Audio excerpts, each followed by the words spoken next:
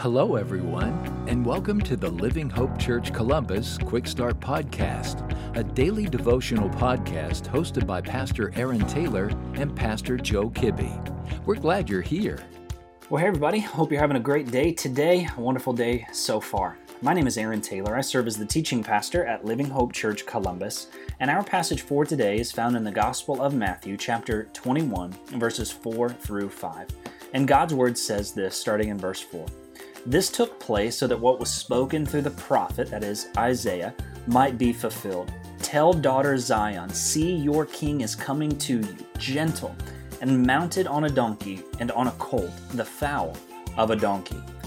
You know, there's been a lot of crazy prophetic predictions that people have tried to make throughout the years. And I'm pretty sure you've probably either read or seen some of them. One of my favorites was on the highway when I was in college, maybe high school, I can't quite remember. But if I remember it correctly, it was a prophecy about the end of the world. Literally, the guy thought he could predict the date of the end of the world and then plastered it all over a billboard. Seems like the best avenue to get your point across, doesn't it? But as you can guess, because we're still here, it didn't come to pass. And you know, every Easter season, as I revisit some of these familiar stories in the Gospels, I'm reminded of the significance of the multitude of prophecies that we see fulfilled by Jesus so perfectly throughout history.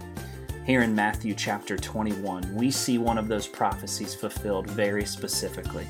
This really was a prophecy from Isaiah chapter 62 on how Jesus would enter Jerusalem at this triumphal entry or Palm Sunday on the back of a donkey thousands of years before it actually happened. Now, how and why is that so significant? Well, let me give you a little perspective here that I think is helpful. Did you know you have a better chance of being struck by lightning today than Jesus did in fulfilling this prophecy, literally? Did you know that today you have a better chance of being bit by a shark than Jesus did in fulfilling this prophecy about himself that was made thousands of years before? In fact, friends, you have a better chance today of picking one specific random needle from a haystack than Jesus did in fulfilling this prophecy that was made about him thousands of years before. You see, the simple reminder for you and I is this, is that every Easter, that God keeps his word.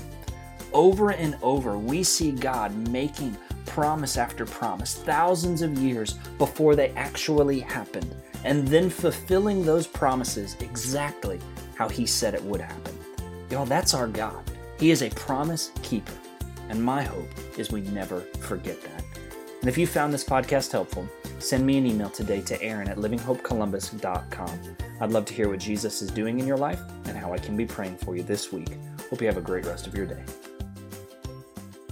Thank you for joining us today. Be sure to subscribe and rate this podcast. Have a great day.